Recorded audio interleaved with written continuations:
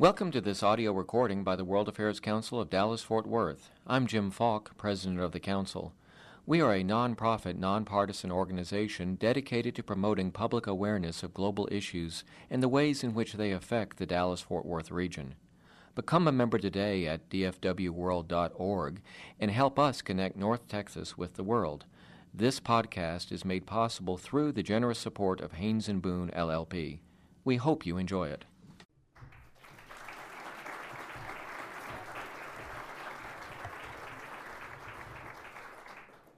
Good evening. It's an honor to be able to be here to introduce such a great American patriot. The unique nature of war against al-Qaeda has required intelligence of the highest quality and precision. To meet the demands of this conflict, the U.S. intelligence community, led by the CIA, has not just seen its budget dramatically increase since 9/11, it's also had to adopt even more aggressive operational methods and thrust into leadership positions a new generation of women and men to meet the unique challenges of the war on terror. Ambassador Crumpton exemplifies this new generation of intelligence leadership. In fact, it may be fair to say that Hank was in many ways the standard bearer in the aftermath of 9/11. Ambassador Crumpton's operational skills, honed in numerous frontline positions during a 24-year career at the CIA, made him the immediate choice by senior CIA leadership to plan and execute the counterattack against al-Qaeda and their Taliban protectors in 2001. The results of that campaign are well known and are documented very greatly in his book. Prior to his retirement from the CIA in 2005, Hank subsequently held a series of key leadership roles at the CIA, including Chief of the NR Division, and in the U.S. government, where he served as State Department Coordinator for Counterterrorism at an ambassadorial rank from 2005 to 2007 under Secretary Rice. In short, Ambassador Crumpton is uniquely qualified to provide us with an assessment of how effective our efforts have been to date against al-Qaeda, the challenges we continue to face, and the institutions and individuals we will need to deal with this constantly evolving threat. Ladies and gentlemen, please welcome Ambassador Henry Crumpton.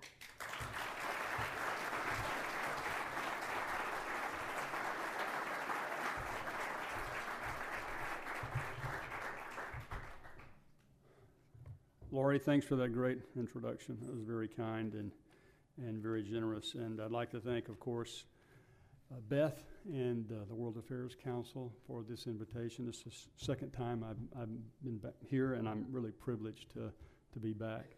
I always like coming to Texas. I'd like to thank Hillwood, a Perot company, for their sponsorship, and particularly to recognize Mr. and Mrs. Perot. I'm really honored by your presence here. Thank you very much.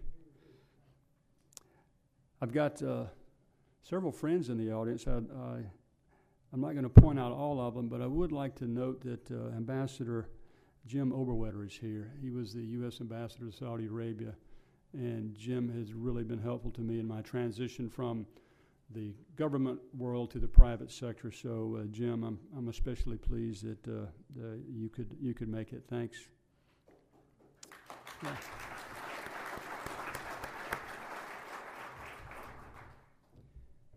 Laurie, it's always good seeing you, and I know that Jay is very busy, hard at work in Hawaii now, so just send him my regards, okay? I thought I came prepared, and I think I have, except for one thing. I wanted to read from the book, and I forgot to bring a book with me.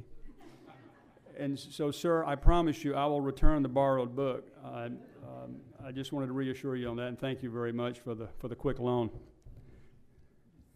I'm especially pleased that we've got 3 high schools represented here. The future leadership of America is nothing more important. I also would like to recognize an important teacher here, Anna Sifford. She is the recipient of the World Affairs Council International Educator of the Year for North Texas. Anna, where are you? I'd like to say hello to you. Thank you for coming.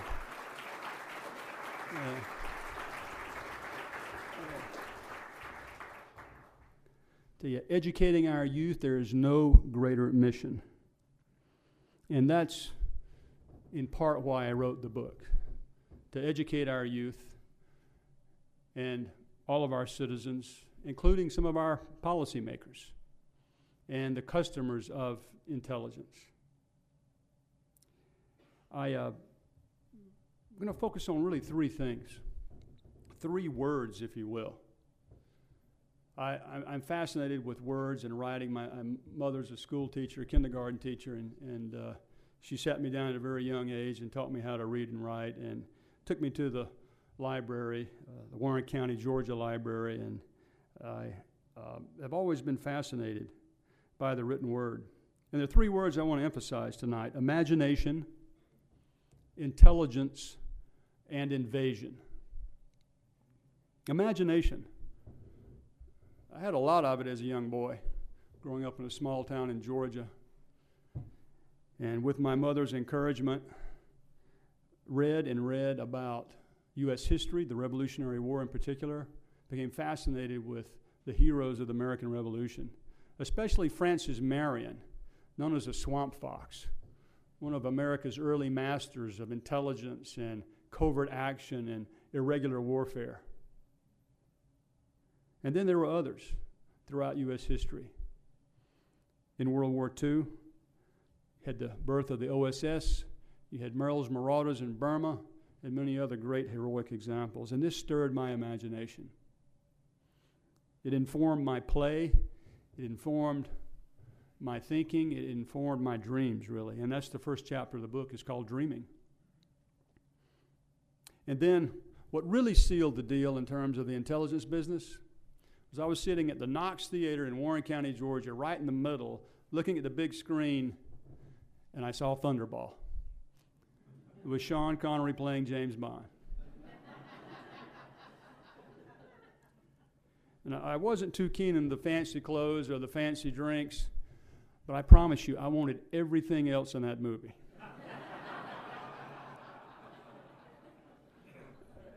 And I was determined to get it. This sense of mission, this sense of creativity, it was unbounded at that age. But somehow I found enough focus to sit down and write a letter to the CIA.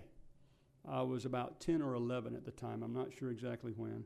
I can only imagine it was the boy scrawl on some ruled notebook paper. But you know what was incredible? A couple of weeks after writing that letter, I come home from school and go to my bedroom, and there's a response sitting on my desk. I open that up, and the CIA says, "Thank you very much for your interest in employment. Would you please grow up and reapply?" And that's exactly what I did. I reapplied at age 21 because by then my imagination was a little more bounded, a little more focused. And I learned through some great teachers and coaches and civic leaders and preachers that your dreams can come true. It just takes a lot of work and a lot of attention. Let me give you an example, and I relate this in the book. I was taking a geography course when I was in elementary school, and I mixed up the states, Vermont and New Hampshire. Got everything else right. But that just stuck in my craw. I could not stand making that mistake, so I came back to my room, and I'm sure I must have asked my mother, but somehow I got a map of the world, and I put that map of the world up in my room, and as a boy, I memorized every country on the planet. And even today, I can tell you every nation on earth. So I began to focus my imagination. It was, if you will, a deliberate practice. I knew that I wanted to do something beyond Warren County, Georgia, beyond the U.S. I knew I wanted to serve my nation. I knew it wanted to be global, whatever that was. And more I thought about intelligence and was drawn to that. So imagination is important, particularly when it's informed, when you exercise discipline, and you really practice in a deliberate way and measure. Intelligence. There are lots of qualities in an intelligence officer. Imagination, I think, is one of them. but also an appreciation for knowledge, an insatiable curiosity for the bigger world. And I pursued that with great enthusiasm and rigor. I left home when I was 16 years old. I wanted to see what was out there. And I made some mistakes along the way, some big ones. But I learned from them, and I course corrected. I learned about myself, perhaps most importantly, when young prospective analysts or operators come to me and say, well, what do I need to study? What languages do I need to focus on? Or what technical skill should I acquire? And those are all, of course, enormously important.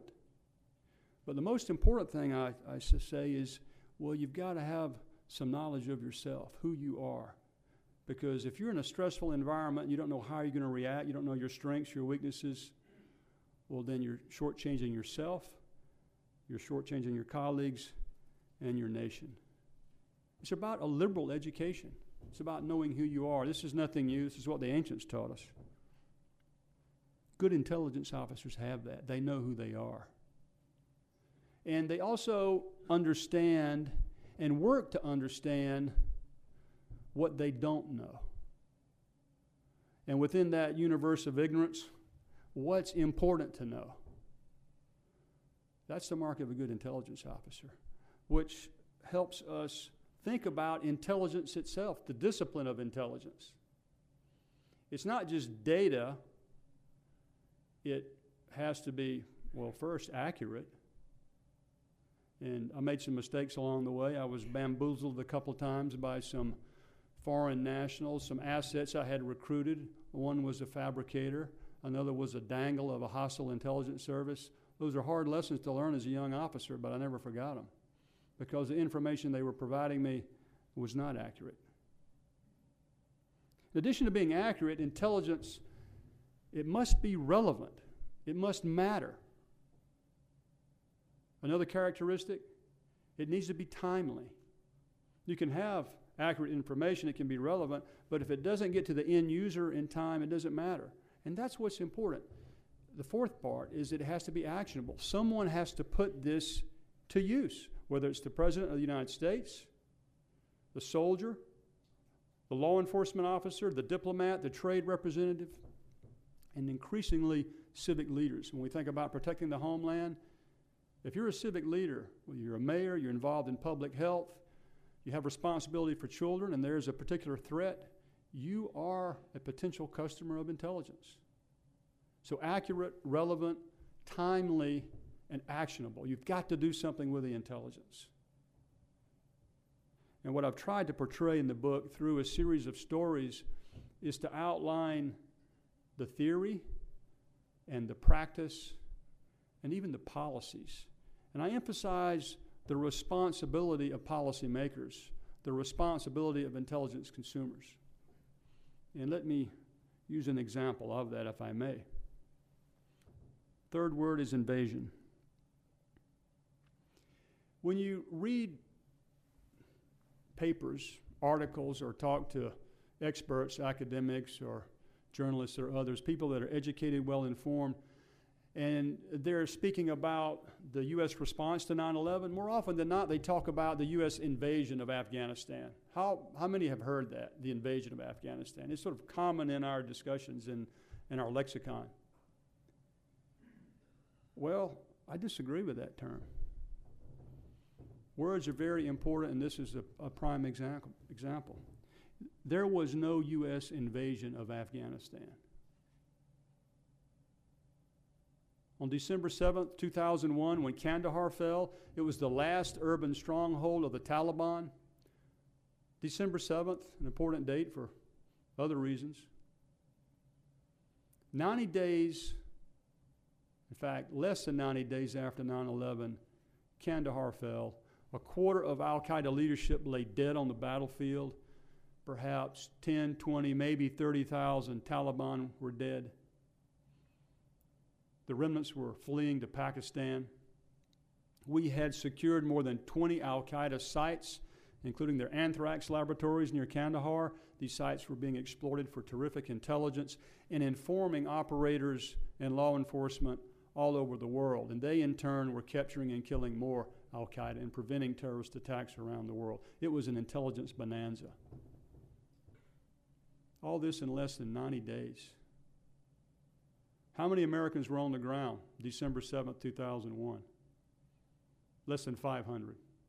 There were 110 CIA officers under my command and about 300 to 400 special forces. The Marines came in shortly thereafter near Kandahar and established a small base there. Less than 500 Americans there. You ask Afghans today about that U.S. invasion in 2001, they don't know what you're talking about. The reason for it is it was their victory. Afghan tribal leaders rallied their people, and with our support, with our encouragement, with our help stitching together all their various local military objectives and bringing it into a coherent, synchronized strategy, with our air power linked by special forces on the ground working with my teams, we empowered the Afghans to take back their country from the Taliban and those foreign invaders. And the invaders, this is really critical, was not us. If you're 8 CIA guys that drop out of the sky and meet some tribal leaders, you're surrounded by the Taliban, that's not much of an invasion. And that's what the Afghans experienced. And after the first 2 CIA teams went in, special forces caught up with us and we started sending in combined teams. So you went from about 8 or 10 to 20. This was not an invasion. It was about understanding the Afghan country, not just the physical terrain, but the human terrain. And this is the value of intelligence. Starting in September of 1999, I started sending teams into Afghanistan, working with our Afghan allies to build these intelligence networks. On that horrible day, 9/11, the CIA had more than 100 human sources and subsources in Afghanistan, in every province, among every tribe. We also had forged deep relations, trusting, confidence relations with our Afghan allies, the United Front, also known as the Northern Alliance in particular. So we knew not only the country, and not only al-Qaeda, the primary enemy, and their Taliban allies, we also knew the Afghan people. We knew our friends, our prospective friends in Afghanistan. We knew how to empower them so they could take back their country.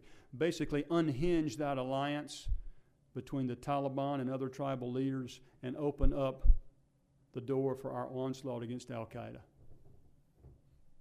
And that goes to a unique type of intelligence that I'd like to touch on. It wasn't just intelligence that was accurate, relevant, timely, and actionable. It was a deeper intelligence based on an empathetic understanding built over the last 2 years of shared risk.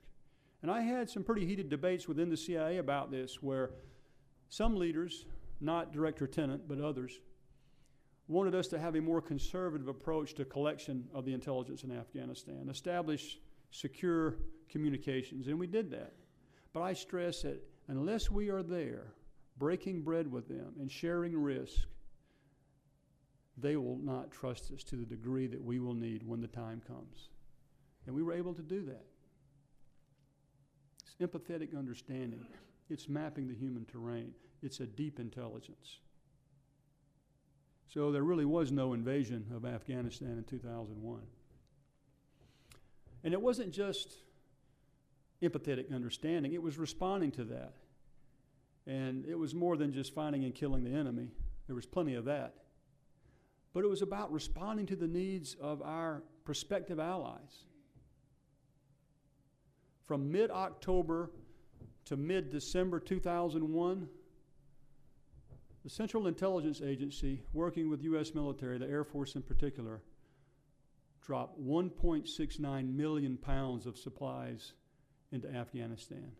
110 airdrops in that 60-day period to 41 locations.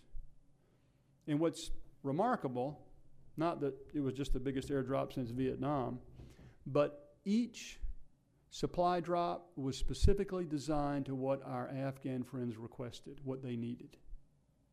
So put yourself in the place of an Afghan tribal leader.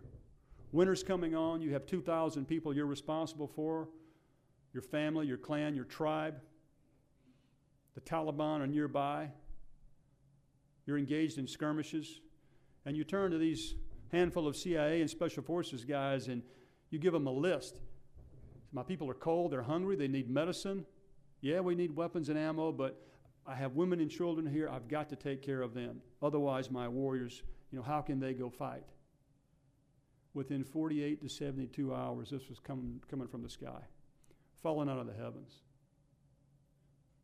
And it wasn't just supplies. It was the responsive action. It was a demonstration of trust and understanding.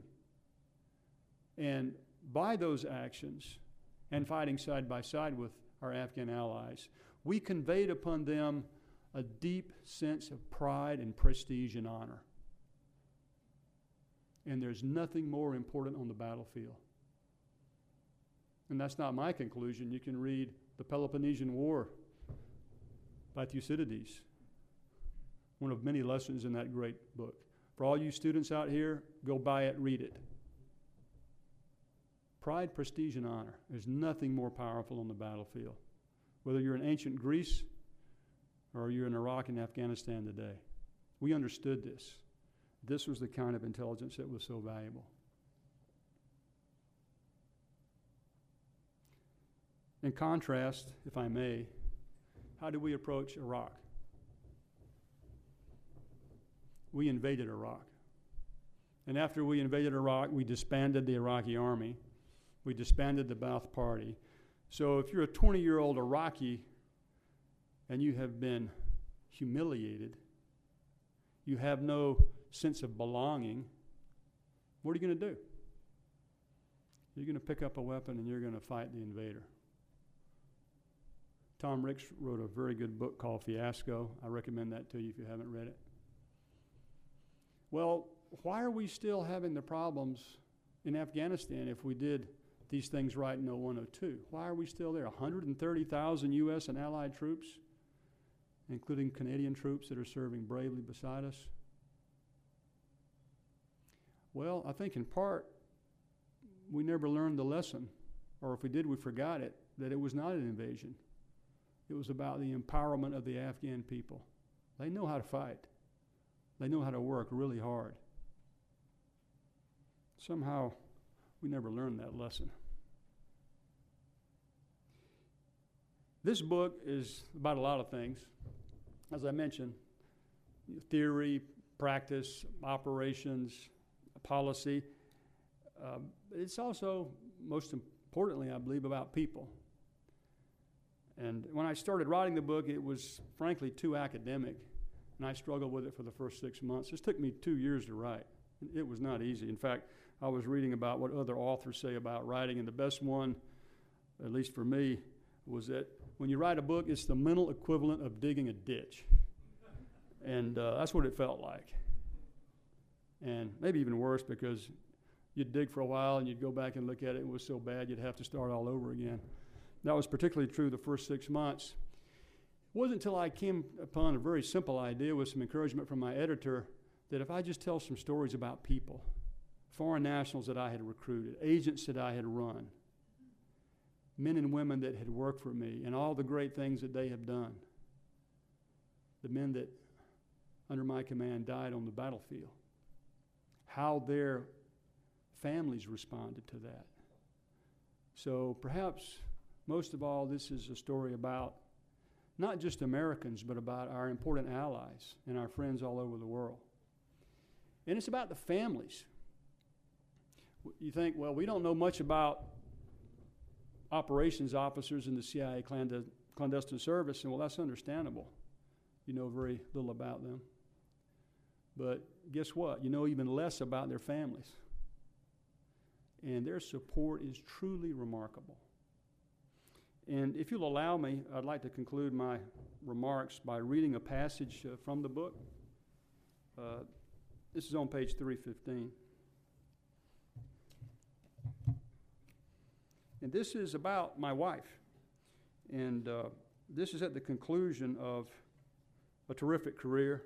It was really a dream come true from a boy raised in a small town in Georgia by a mother who's a teacher and a father who's a surveyor and forester and a great woodsman. He taught me so much. But this is about my wife, and at the end of my career, I didn't know it was the end really, but after 24 years of service, Secretary Rice had begun exploring with me if I wanted to work for her, leave the clandestine service, leave the CIA, and be the coordinator for counterterrorism with the rank of ambassador at large and serve in a very public way. And it would require a public Senate confirmation and a lot of public diplomacy all over the world. It was pretty shocking to consider something like that. Well, imagine me coming home and sitting down with my wife. We were in the kitchen. I'll always remember this discussion. And I outlined this prospect to her. This is what I write about. She had lived a life of cover perhaps more difficult than mine. Now I was asking her to abandon the storyline that she had maintained and nurtured for 24 years on 4 continents. I was asking her to explain to all that her husband had never been just a minor government functionary. Instead, he was a spy and a counterterrorism operative. Now he would be a diplomat. He would be an ambassador, not to any one country. And let me interject. She said, well, does this mean ambassador to Paris or Rome? And I said, no, it has a grand title of ambassador at large. And she says, well, what the hell does that mean?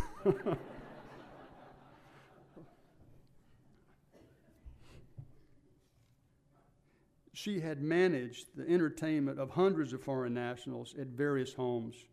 From small dinners to huge garden parties, she had run counter-surveillance, dropped me off for agent meetings, and helped me remember all those names that I would otherwise forget. She had learned to cook warthog tacos, impala steaks, and eland roast. Yes, we spent 10 years in Africa. She had boiled and filtered water so it was fit to drink. She had battled mosquitoes and malaria for years.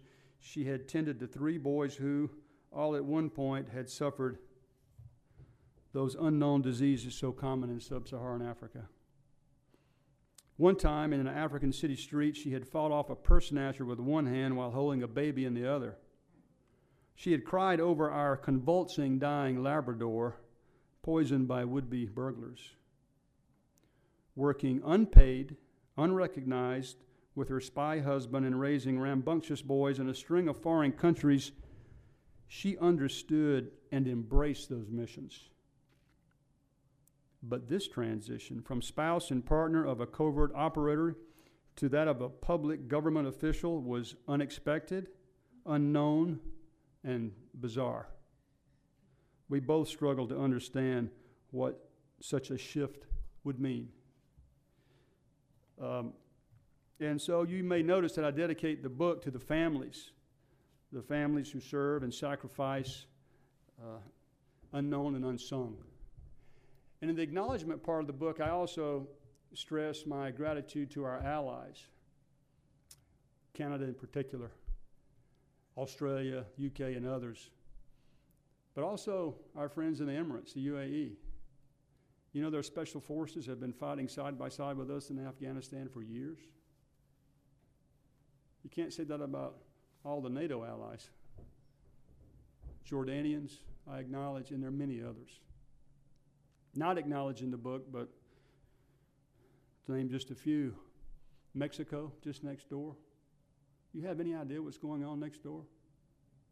50,000 dead since 2006. There's some remarkable heroes down there, some great partners. We should do better by them.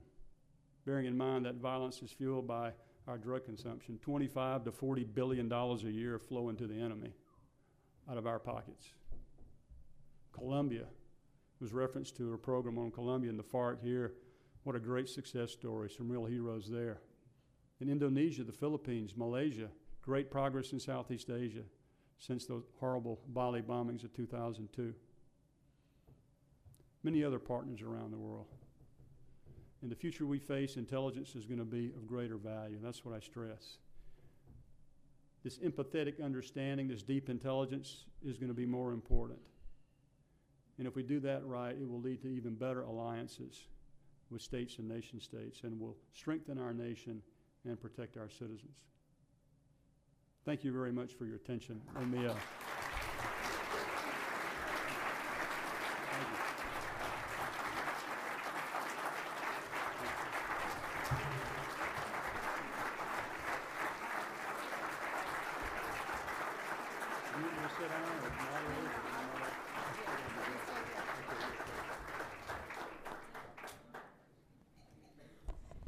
Thank you very much, Ambassador Crumpton, and we are going to take some questions, but I also wanted to say that I think not only do we have an oversold crowd, but I think we may be getting close to the books being sold out. So, and I know with your speech, more people are going to want to buy them, so hopefully everybody can download it on a Kindle or electronically, or we'll have more available. But fascinating presentation. I cannot wait to read your book. And Ambassador Oberwetter beforehand said what a great read it is. So I just encourage everyone to get a book, and if they're not available tonight, we'll figure out a way to get them for you, or you can, again, download them.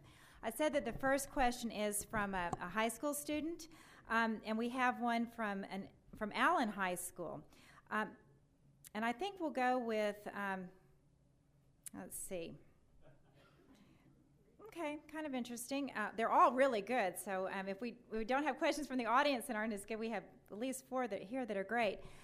How did you react when you became aware of Osama bin Laden's death? And that is from Lily Lee from Allen High School. Okay. Thanks for the question. I described this in the book because it's such an important event. In fact, in the early part of the book, I write about my childhood, and my mother teaching me, and about all the time I spent with my father in the woods helping him work, cruising timber or surveying or trying to keep up with him when he was bird hunting. And that day I got the news, I'd gone to church with my parents just a year ago. And that afternoon my father and I had walked in the woods, and I got a text that night later on. It was from my dear friend Rich, and Rich is one of the main characters in the book. He's a great American hero, and he works with me now. But Rich sent me a text, bin Laden dead. About a minute later, my wife calls from Florida. She was visiting her mother in Florida. Same news. I turn on the TV. I get my parents to come out, and we're watching the TV, and I'm sitting there looking at them, looking at TV, and it was an important moment. It was there was no celebration, no high fives. It was just for me a grim satisfaction, and it was particularly poignant for me because I was there with my parents.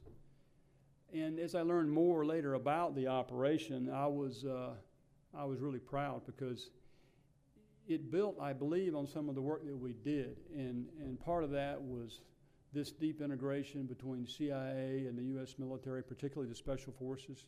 And of course, that mission against bin Laden last year was carried out by some very brave Navy SEALs, but that was basically driven by some very terrific all-source intelligence collection. And in fact, the operation was even launched under the authorities of the CIA. And anytime you get really good intelligence and the sensor and the shooter merged together, whether it's a technical platform like the Predator that's armed, where sensor and shooter work in concert, or like the bin Laden raid, where you've got CIA intelligence and U.S. Navy SEALs coming together to bring forth what I think is one of the most just covert actions in the history of our nation. So I was very proud.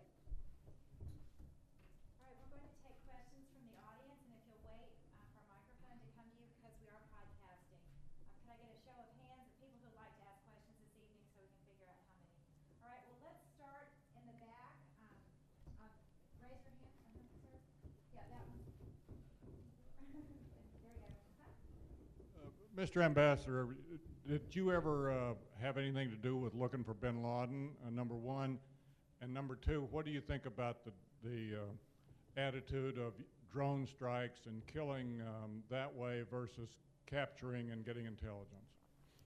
Mr. Jerry Baldridge, thanks for coming. You're a dear friend. So pleased you could make it. Good questions. The CIA, it wasn't just me, it was the CIA, started looking at bin Laden long before 9/11. They established an office in 1996 dedicated to bin Laden, to al-Qaeda, and began a systematic global collection of intelligence against that enemy. Now, this accelerated, particularly after the August 98 bombings of our embassies in Kenya and Tanzania, and that's when I began working counterterrorism full time. The CIA loaned me to the FBI. In fact, it was a great year working at FBI headquarters as the number 2 in their counterterrorism division. And the FBI had a senior special agent that was loaned to the CIA at the time. This had been going on for a couple of years. In fact, we called it an exchange of hostages because the CIA guy would go there and the FBI guy would go over there. But it worked pretty well. And so, yes, starting for me personally in August of 98 working for the FBI. And then in the summer of 99, I went back to the CIA and was the deputy in the Counterterrorism Center responsible for all CIA counterterrorism operations worldwide, not just against al-Qaeda, but Hezbollah, the FARC, the PKK. And one of the challenges at that time was, and it's understandable before 9/11, less so now perhaps, but how you divvy up the resources. Rich was the head of that al-Qaeda shop in September 99. In fact, Rich took the first team into Afghanistan. He was always demanding more resources, but at the time, Hezbollah had killed far more Americans than al-Qaeda had. Iran, many argued, posed a greater threat.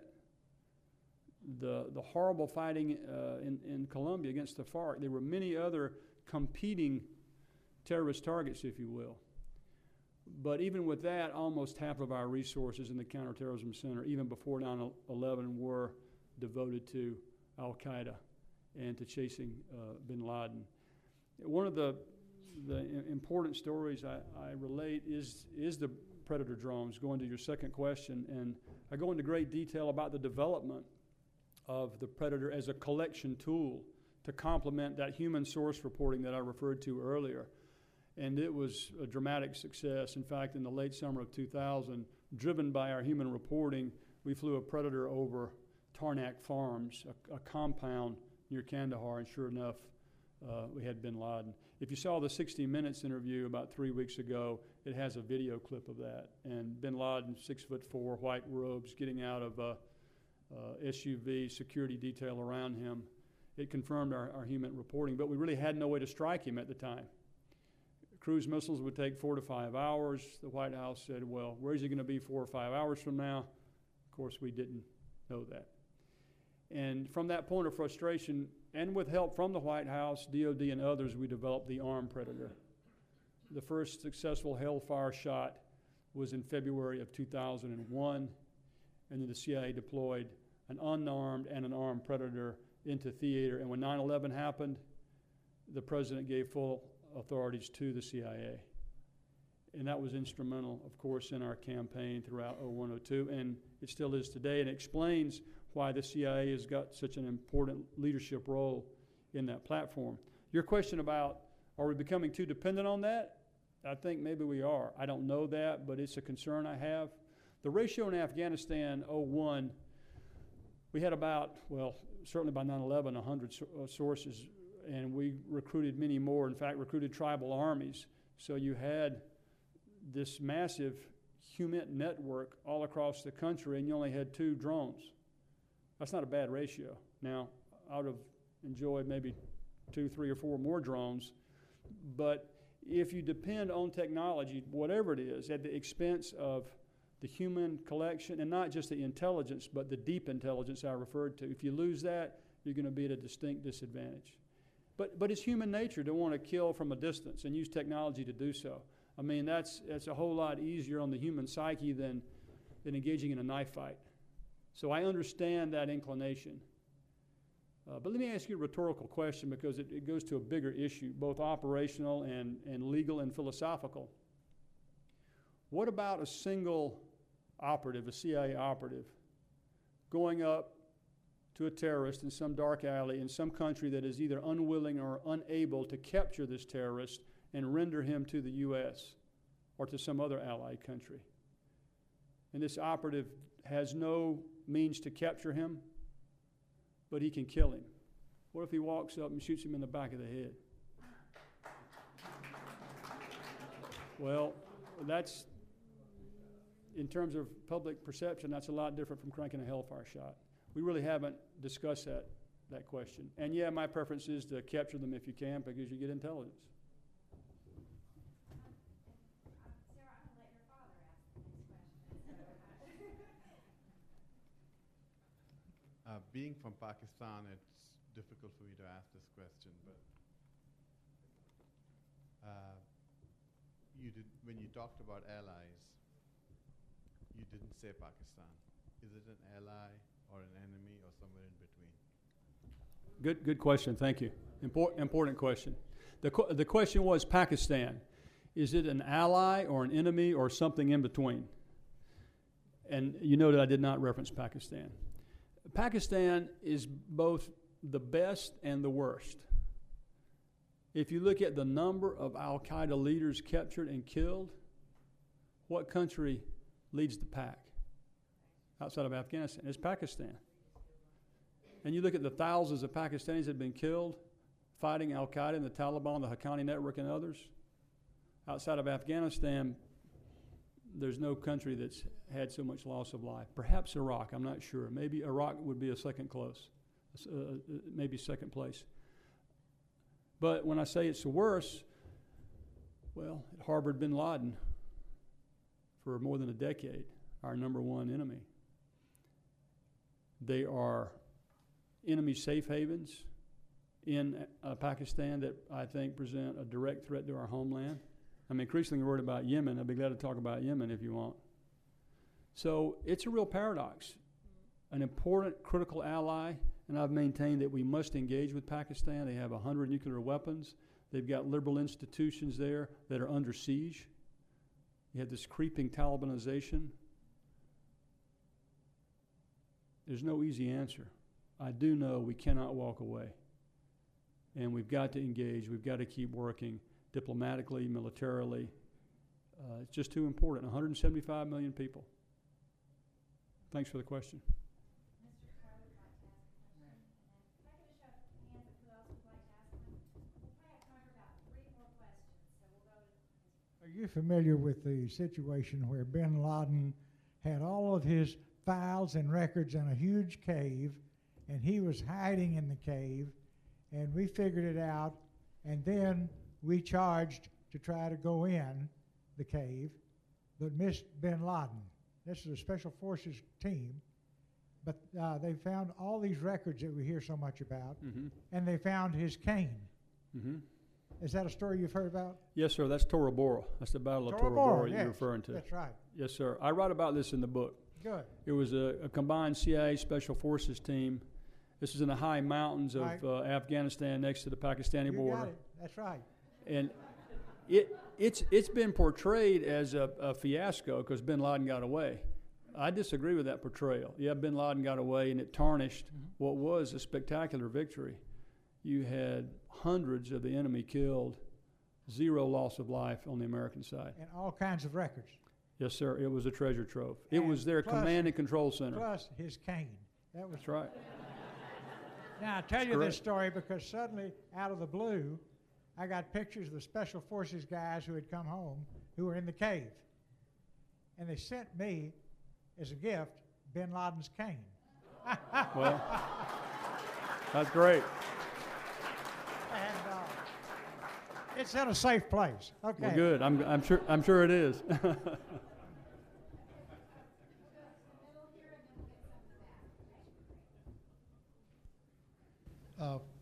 This is 2012 for the rest of the decade. If you were called into the office, the president or somebody, and say, where do we need to put our diplomatic perhaps clandestine, and maybe, hopefully not, military resources to their best advantage? Big question. I agree with the current administration, their emphasis on East Asia. Secretary of Defense Panetta is on a swing through East Asia. He's visited Singapore and some other key allies there. I think he's in India right now. I support that. And it's not so much as we need to counter China's weight, and that's a part of it, but it's really more just about the growing importance of East Asia and the amount of trade and all the transnational threats in that region, from cyber criminals to maritime pirates to others. So if you look at one geography, I would mention that. I would also underscore Mexico. It is, in my belief, the most important national security issue with the least amount of attention. Now, I'll give you some dollar figures. We spend $2 billion a week in Afghanistan to support our military. $2 billion a week. That's more than we've spent to support our Mexican allies in the last year under the Merida Initiative. But this is really tough because it's not just about projection of American power. It's really about domestic issue, about public health, about law, about philosophy, morality, about religion. It's about our drug consumption. And what do we do? And there are not a lot of politicians stepping forward because guess what? It's really hard. And if they talk about it, that means they have to do something. And it's a lot easier to refer to our friends south of the border and say, well, it's corrupt, it's backward, it's their fault. Let me tell you, the Mexicans, they have come a long way in the last generation. I was just down there. It's breathtaking. Despite this violence, despite this crime, their economy continues to grow. The macroeconomics are terrific. You look at their GDP and their debt GDP ratio, it's less than 25%. Ours is approaching 100%. They've got some real fiscal discipline. They've got a young, dynamic population. And just think what happens when we help them with this problem. That place is going to take off, I hope. It certainly has got the potential. And then all of Latin America, for that matter. You look at the energy discoveries, not just Brazil, but Colombia, elsewhere. Argentina, massive natural gas. The dependence on the Middle East is going to lessen in terms of energy. It's going to be more about the Western Hemisphere. So you talk about that's another place. And then I'm worried about Europe as much politically as economically. The focus has been on the economics, but a lot of stress going on there. Big emphasis on NAFTA and on the Western Hemisphere. And then a place that's really close to my heart, Africa. We think of Africa, we have all these different images, and there's some pretty horrible places. Eastern Congo right now, Somalia, but there's some terrific success stories. Ghana, Tanzania, Zambia, even Mozambique's making some progress. And not just in terms of extractive industries, but this growing middle class. Telecommunications has just been on a rocket ship there. We need to be able to understand all these different landscapes and project our power in a constructive way. And not just military power. In fact, we're very good at finding and killing the enemy, and we're getting better and better. There is nothing more lethal than that 20-year-old American warrior. I'm not so concerned about that. What I am concerned about is the projection of non-military, non-covert action power, particularly in these expeditionary environments. You know, we secured Afghanistan 01-02, big window of opportunity 02 to 05. We were in Iraq, which was a dumb move, but we didn't project that non-military power. That was a long answer to a good question.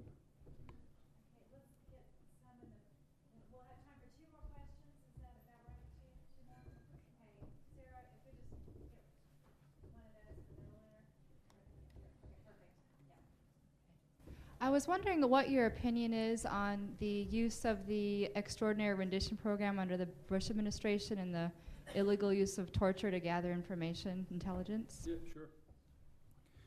The rendition program was in place for years before the Bush administration. Both what you might call routine rendition, which is when country A has got an arrest warrant, and country B is where that terrorist is located, and the CIA, using their intelligence, using their trusted networks around the world, basically brokers the return of that criminal, that wanted fugitive, back to country A. Extraordinary rendition is when the CIA will physically go out directly and snatch that fugitive off the street and then fly him back to the country of origin, the country that's got a legal warrant for him. A lot of these countries don't have extradition treaties, therefore it's rendition, not extradition. The issue, of course, under Bush was there were a couple of big errors, one in particular where the wrong guy was picked up off the street. And there have been some consequences from that. I should just add, of all of man's endeavors, I don't know of anything more imperfect than espionage and war. And that's an example there.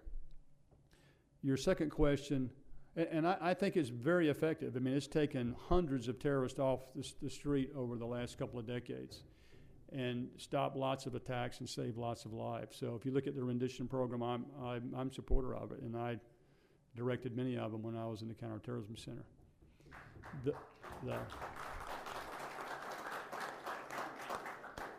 The enhanced interrogation techniques, I didn't write about it, and I've had some criticism about the book because of that, but I was never directly involved. I never commanded men and women that were in that program, and I had to set some boundaries, and that was the stories I tell. I was directly participating or had people under my command directly participating. That's the foundation for the stories in the book.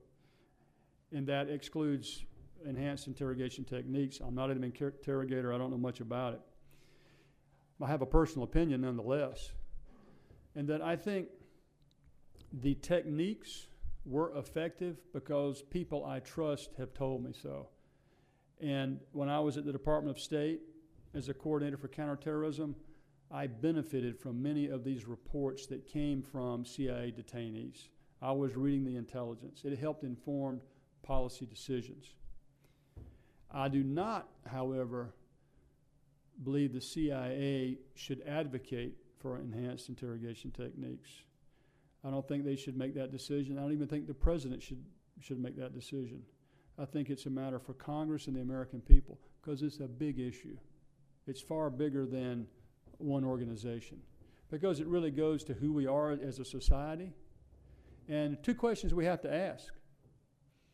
If we engage in enhanced interrogation, borderline torture, or maybe torture, depends on how you define it, well, what do we pay for doing that? What's the price we pay for doing that?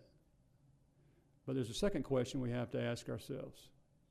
What if we don't employ those techniques? And if they are effective, we don't employ them, are we willing to pay that price?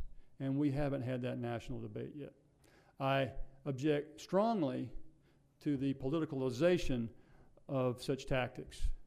And I have criticized this current administration specifically for that when they came in and questioned the legality of what was lawful tactics under the previous administration and, of course, worst of all, held the CIA specific officers accountable for that.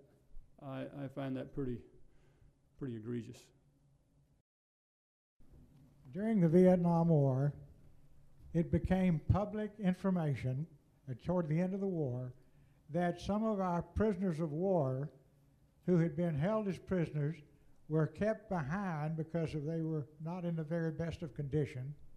And then, in congressional testimony, months, a couple of years later, I think it was, they had the Czechoslovakian doctor testify that he had been a party to having all of these people flown to Russia to be used as medical guinea pigs. And they tracked them and so on and so on and so forth. And then, but to make a long story short, our country just never seemed to want to get right in the middle of all that, I guess because of Russia. But that was always just a real mystery to me because it was not just something I heard third hand, it was congressional testimony. And this included the Czechoslovakian doctor that knew this had happened. Oh, and one of our U.S. pilots was ordered to follow the plane that had those men on it. But when he testified, they said, well, why you didn't do anything aggressive? He says, well, the last thing I would do is shoot them down. And that's the only thing he could have done. You see what I mean? And then that just kind of evaporated into smoke. Is that anything you recall or not? Or maybe you weren't involved in any way. No, sir. Thanks for the question. And I was not involved. I was going to school in Georgia as a boy back during the Vietnam War. But I've got to say it's an important point. It's heartbreaking when you think about all the MIAs, and I'm glad you raised it, sir. We lost a lot of boys from Warren County, Georgia, going back to the Revolutionary War. I write about it in the book. It's a community of great service and great sacrifice, and I'm proud of that.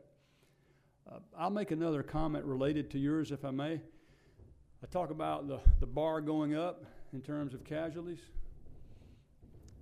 And you think of all the MIA in World War II, big wars, Korea, Vietnam, big wars. They're different wars, I understand, but hundreds, thousands, and you look at World War II. You know how many MIAs we have right now? In fact, we know where he is. One enemy held prisoner. There's one. Poor boy from Haley, Idaho. No, sir, in Afghanistan. Currently today, in Afghanistan.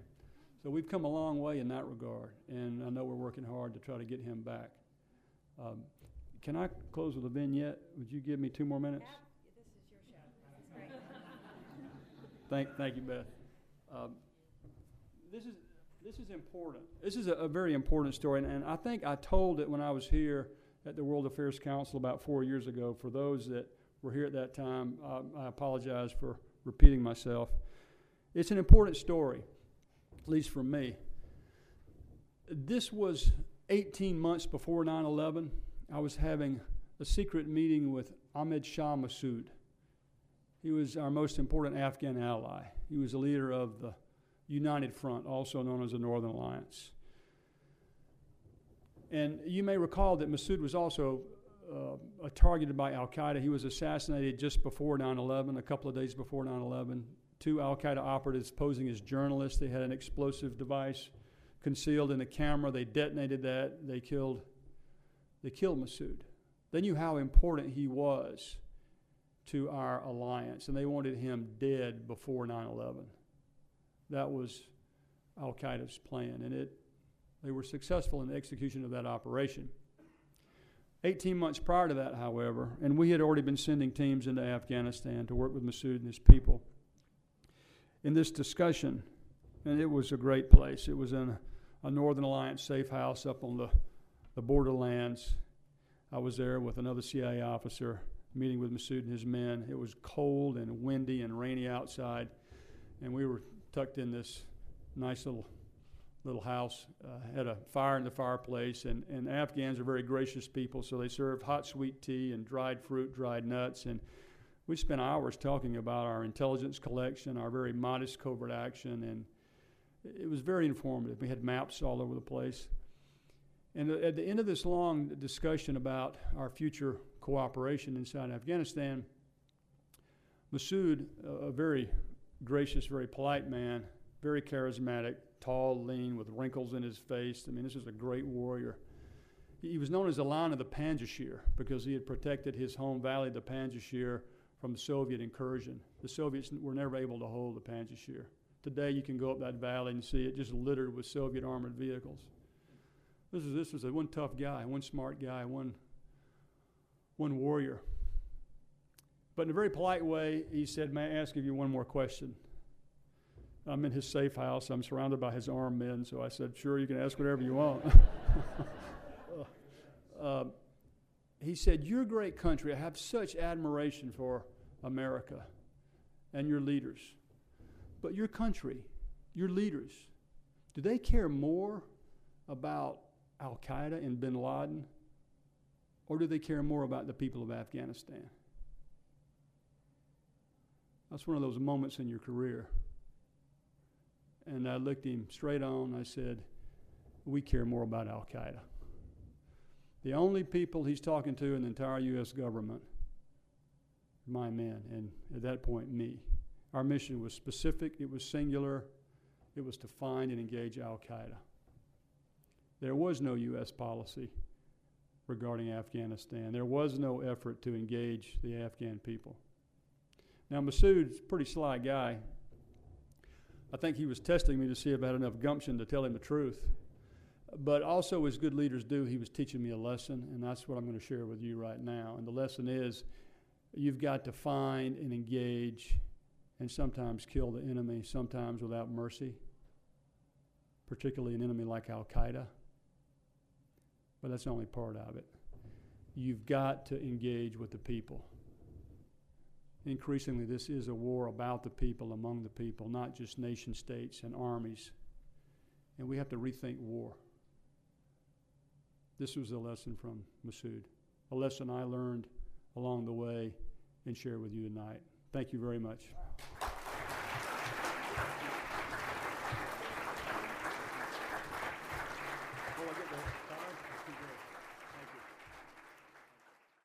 For more information about the World Affairs Council of Dallas-Fort Worth, visit them on the web at www.dfwworld.org.